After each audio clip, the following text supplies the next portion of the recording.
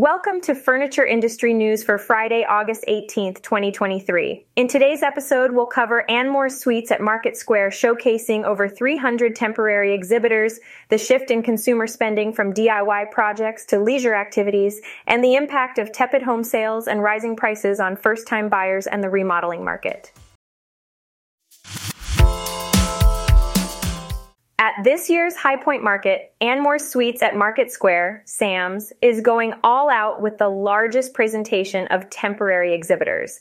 With 50 out of the 300 exhibitors making their debut, this is definitely something you don't want to miss. Dorothy Belshaw, ANDMORE's Executive Vice President and Chief Growth Officer, couldn't contain her excitement. She emphasized how Sam's is the perfect platform to showcase the latest in home furnishings and design-driven resources. It's where innovation and fresh ideas collide with seasoned brands. Taking a closer look at Sam's, you'll find over 300 temporary exhibitors spread across the 3 floors of the building.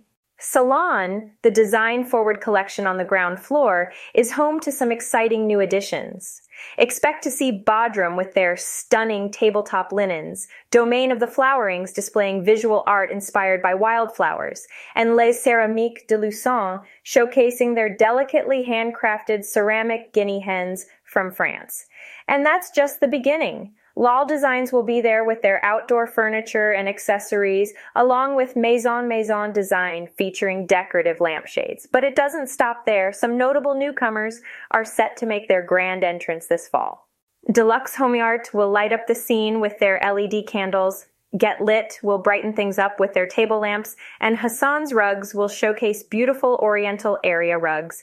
Cassima Furniture will have you swooning over their luxury timber furniture, while Ledge will provide in-pool and outdoor furniture and accessories that will elevate any space.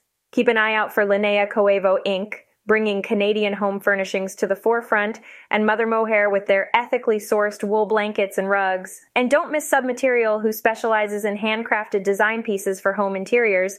And let's not forget those who are making a comeback. Marafi Home will be there with their luxury throw pillows, bedding, and lifestyle accessories.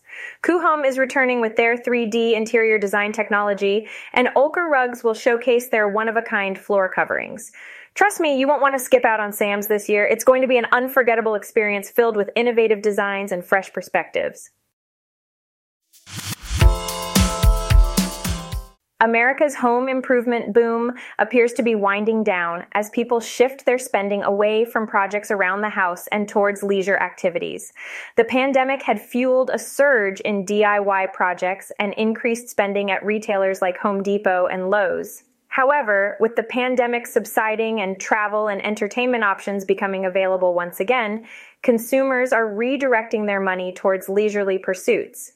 Home Depot recently reported a 2% decline in revenue for the second quarter compared to the same period last year. While this news may not sound great for the home improvement giant, it was actually $700 million more than what analysts had anticipated. With more people spending time away from home, major renovation projects are taking a backseat to smaller undertakings. Transactions at Home Depot involving purchases of over $1,000 fell by 5.5%. On average, customers spent $90.07 in a single trip during the last quarter, which remained the same as the previous year. However, there was an overall decrease of 1.8% in the number of transactions. Home Depot's Executive VP of Merchandising, William Bastek, noted that the softer engagement in big-ticket discretionary categories like patio and appliances could be attributed to both the pull forward of single-item purchases and deferrals. Elevated mortgage rates are also impacting the housing industry, leading to a decrease in spending. The National Association of Home Builders Wells Fargo Housing Market Index reported a decline in home builder sentiment in August, the first drop in 7 months. Additionally, spending at furniture and home furnishing stores fell by 1.8% from June to July, according to the Census Bureau. Analysts are predicting potential declines in sales for higher-priced items like landscape gardening, appliances, barbecues, and patio furniture. However, there is optimism in the DIY segment as inflation begins to ease and consumer pricing sensitivity remains relatively low, according to Shogi Azaizat, an analyst at research firm Third Bridge. So let's talk about the impact of home sales on furniture sales, because it's pretty clear that they go hand in hand. If people are buying homes, they're likely going to need furniture to fill those homes. But unfortunately, the housing market isn't exactly thriving at the moment. Existing home sales have actually seen a decline of almost 4%. That's not great news, especially when you consider that this decline is being seen nationwide. The National Association of Realtors has reported that year-over-year declines are being seen across the country. And it's not just the housing market that's struggling. Mortgage rates for 30-year fixed mortgages have reached their highest level in 21 years, sitting at just over 8%. That means potential homebuyers will have to dig even deeper into their pockets to afford a new home. In fact, the price for an existing home has reached a new record high, surpassing the $400,000 mark and settling at $410,000. That's a hefty price tag for anyone looking to buy a home. While some may argue that the housing market is fairly competitive due to a high demand, it's important to note that rising mortgage rates and concerns about ongoing inflation aren't likely to help the situation. The housing market is still facing challenges, and it's going to be especially tough for first-time homebuyers.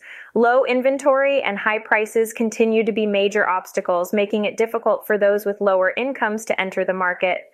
Homes selling for $256,000 or less make up less than a quarter of current home listings.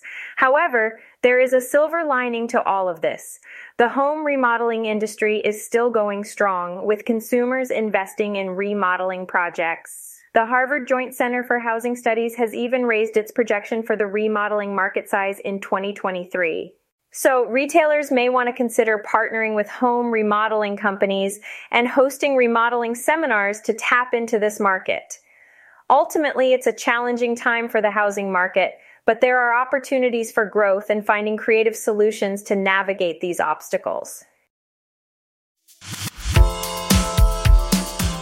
Thanks for listening to today's episode. I'll see you guys at the next one, and don't forget to subscribe.